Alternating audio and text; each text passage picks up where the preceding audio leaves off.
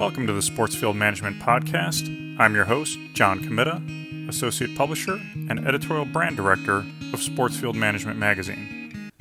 This edition of the SportsField Management Podcast is an excerpt from our SportsField Management Interview with Eric Harshman, Ground Superintendent, Berea College, Berea, Kentucky. In addition to a degree in turf science and management from Rutgers University, Harshman also holds degrees in graphic design and business management. Prior to Berea College, Harshman worked at Hurstbourne Country Club, the Louisville Bats, Louisiana State University, the University of Kentucky, and the Lexington Legends. He has served on various STMA committees throughout the years and has won 2 STMA Field of the Year awards, both in the college softball category, one while at Louisiana State University and the other at University of Kentucky. He is a military veteran, having served in the Air Force National Guard.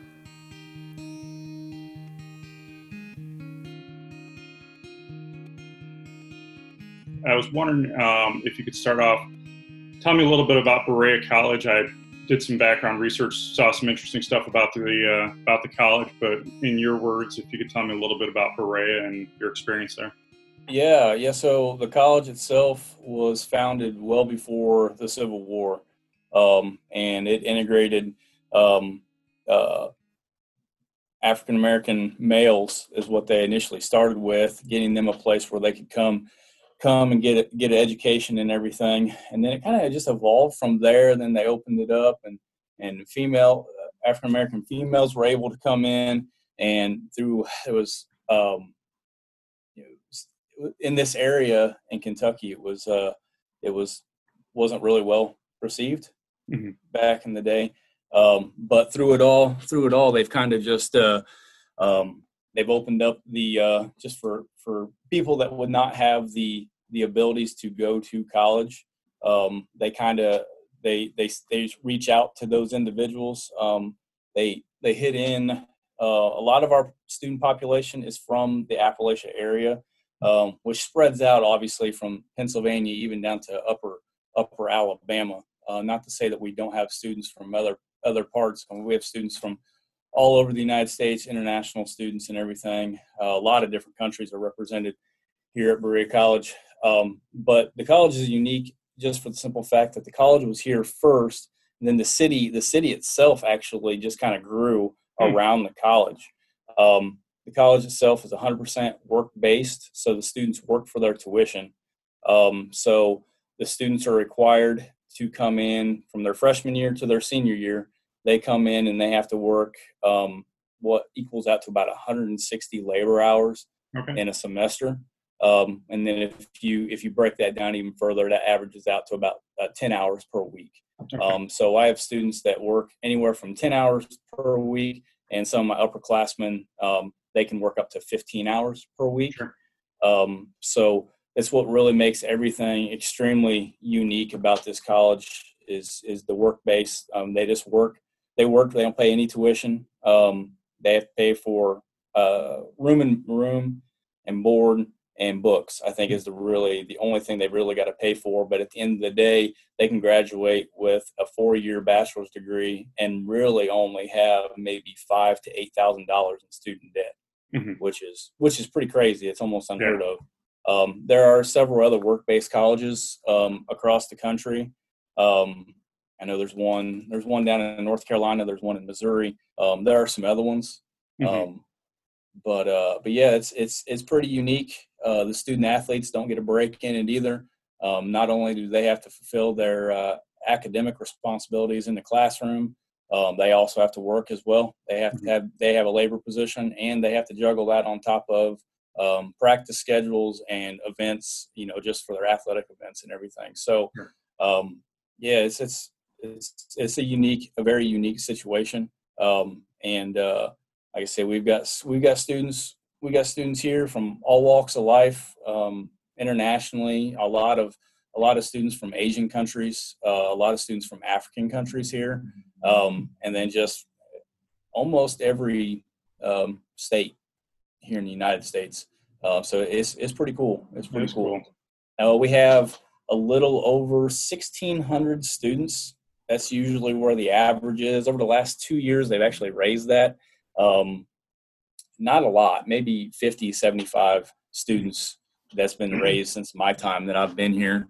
But yeah, it's a little over 1,600 students that matriculate here every year. Now, for the students who work for you, Mm-hmm. what type of jobs are they doing for you? And then second part of that is, does the university or does the college have a turf grass program, or are they students from other majors that are working for you? And is there a career path for them into our industry? Yeah. So to answer your question, first and foremost, the students, I mean, I have them doing anything that all of my full-time staff do. A lot of it is when they come in as a freshman, I key in on some certain things. I can look at all the different all the new students that are coming in on that freshman year. They all have to present a resume to the labor office. So I key in on that. I look at those. I sort through, I think last year it was like 220 resumes that I'm looking at. And I'm looking for key things. I'm looking for students that have, landscape background, students that come from farms, that kind of stuff, that have, that kind of work ethic, a willingness to learn. I even look for, key things. I look for students that were like Eagle Scouts and that kind of stuff, because it shows me that they had some commitments, and they had that determination to reach something bigger than themselves. So yeah, they do a lot of weed eating. They do a lot of our landscape maintenance. I bring them up to speed slowly. I really, like anybody else, I got to get a good feel for these students. A lot of them come from situations where they've never had a job before. So I really have to get to know the students as best as I can, but pretty quickly as well, because I'm not going to take somebody and I'm going to put them on a mower and just say, this is where you got to mow. Once I get them trained up on all the things, the operational procedures and all that stuff, if a student's not comfortable being on a mower, I'm not going to do it. Right. But I give the students definitely the opportunity to learn all the different equipment, whether it's using tractors, whether it's using our mowers, weed eaters, any of our gas-powered equipment, and even some like chainsaws and all that stuff, our chipper and all that stuff. I go through training. Me and my staff, we go through training with all the students and refresher courses for the full-time staff as well, to bring them up to speed on those things. So yeah, they're doing a little bit of everything with us. As far as having an actual degree program here at the college, no, they don't. They do have some ag. They have an ag major. It's a minor. They have an ag minor here on campus, so a lot of them, the ones that are going for that minor, a lot of them tend to migrate towards working at the farm. And then we do have college greenhouses where we grow fruit, vegetables, flowers. They've been doing some flower production, and we've actually got into that over the last 2 years as well, with doing that kind of stuff. But an 100% turf degree here at the college, no, they do not. They do not have one. I wish they did, but at the end of the day, I still feel like even though we don't have that degree program here, I still think we're teaching them valuable life skills. So eventually, they're going to have their own home. Eventually they need to learn how to operate different pieces of equipment to maintain that stuff. So, but it'd be really cool if they did. And I know in years past they had talked about it, but nothing really came into fruition with the ag department. So no, very cool though. Yeah. Beyond that, what would you say are your biggest achievements, career otherwise, or what are you most proud of? Obviously Field of the Year is one thing, but what are you most proud of through it all? Yeah, the Field of the Year stuff is great. It really, really is. But that by far doesn't compare in the fact of just building teams, building just group dynamics. Coming here at the college was probably the biggest hurdle that I had to overcome. And looking back at it now, over 5 years, almost 5 years of being here, and seeing where that group of individuals were at when I first showed up, and I didn't reinvent the wheel, but I definitely wanted to streamline things and make things more efficient and effective. and just kind of redesigning how the shop layout is just for efficiency purposes, and just building that good working relationship, getting to know the guys, getting to know my full-time staff, getting to know my students on a yearly basis, because that's a revolving door. It changes all the time. But that honestly is probably the biggest like professional achievement that I can think of, is building that group dynamics and looking back to where they were at 5 years ago to where they're at now.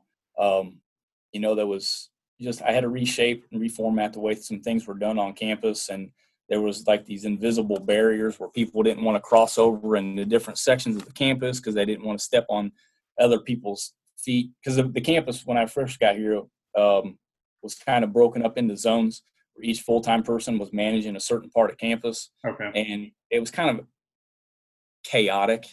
People weren't willing to help each other out.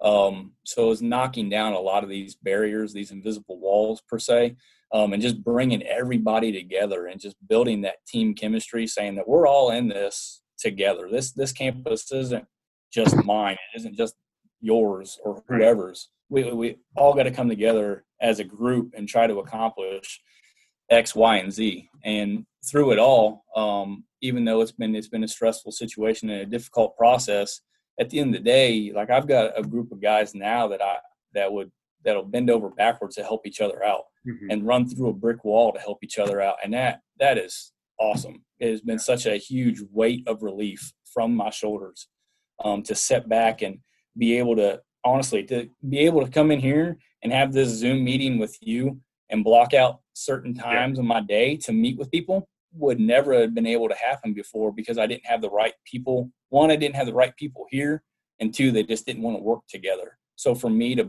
branch out and be more in this administrative role, says a lot about where things were at 5 years ago.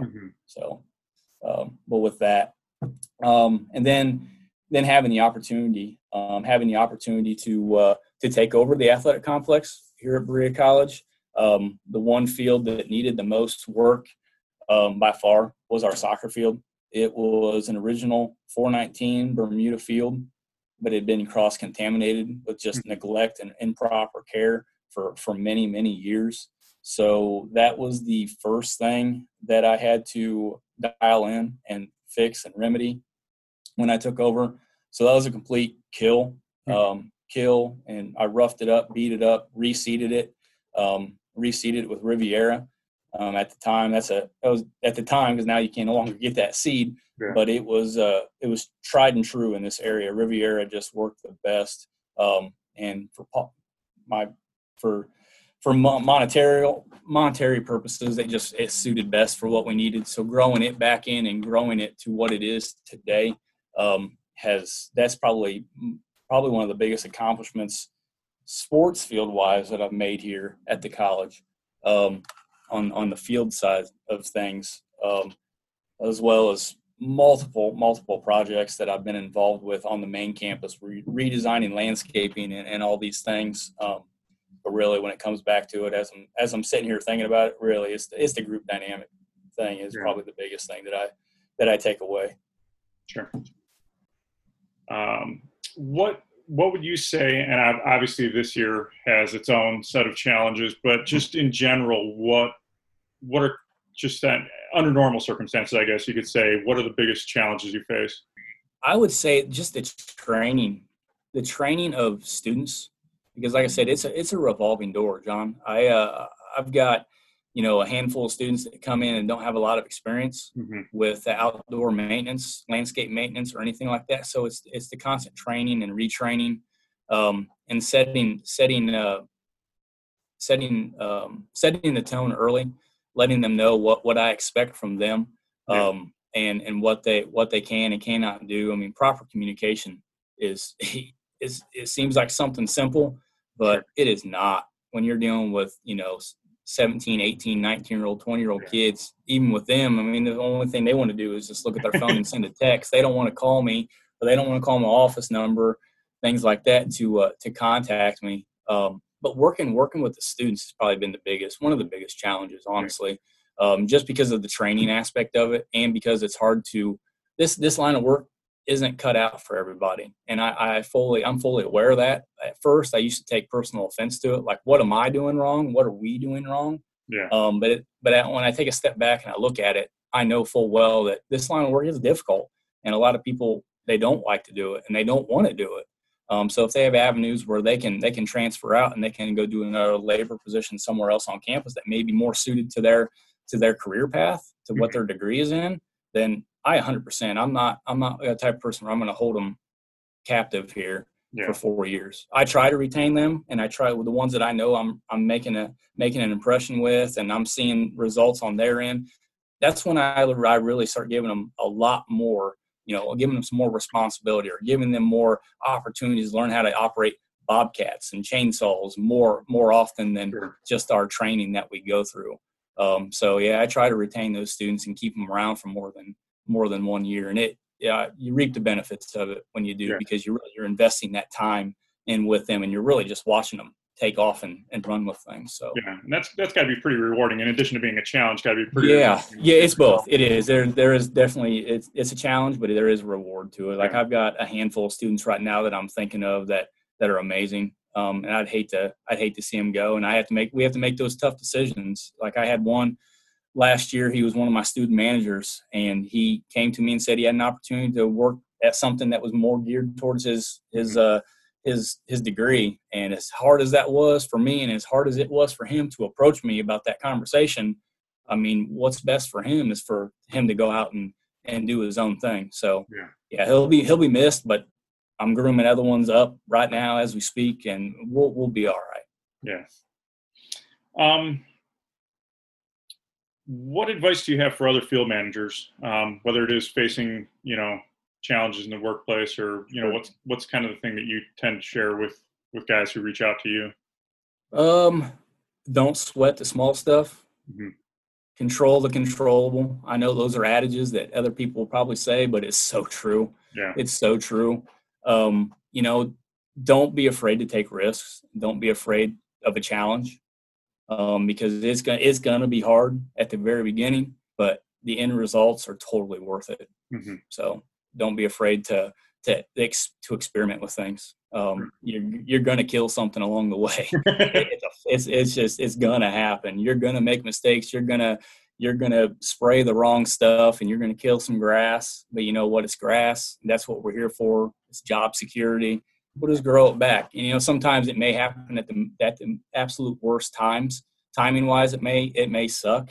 But if you build those relationships with coaching staffs and stuff like that, and explain to them the situation, and if they see that you're doing absolutely everything you can to try to remedy that problem, that kind of stuff goes a long way. So building those relationships with the staff, and with the coaching staff, and with your own staff, and educating them on what's going on. Those are the things I think that a lot of people need to know.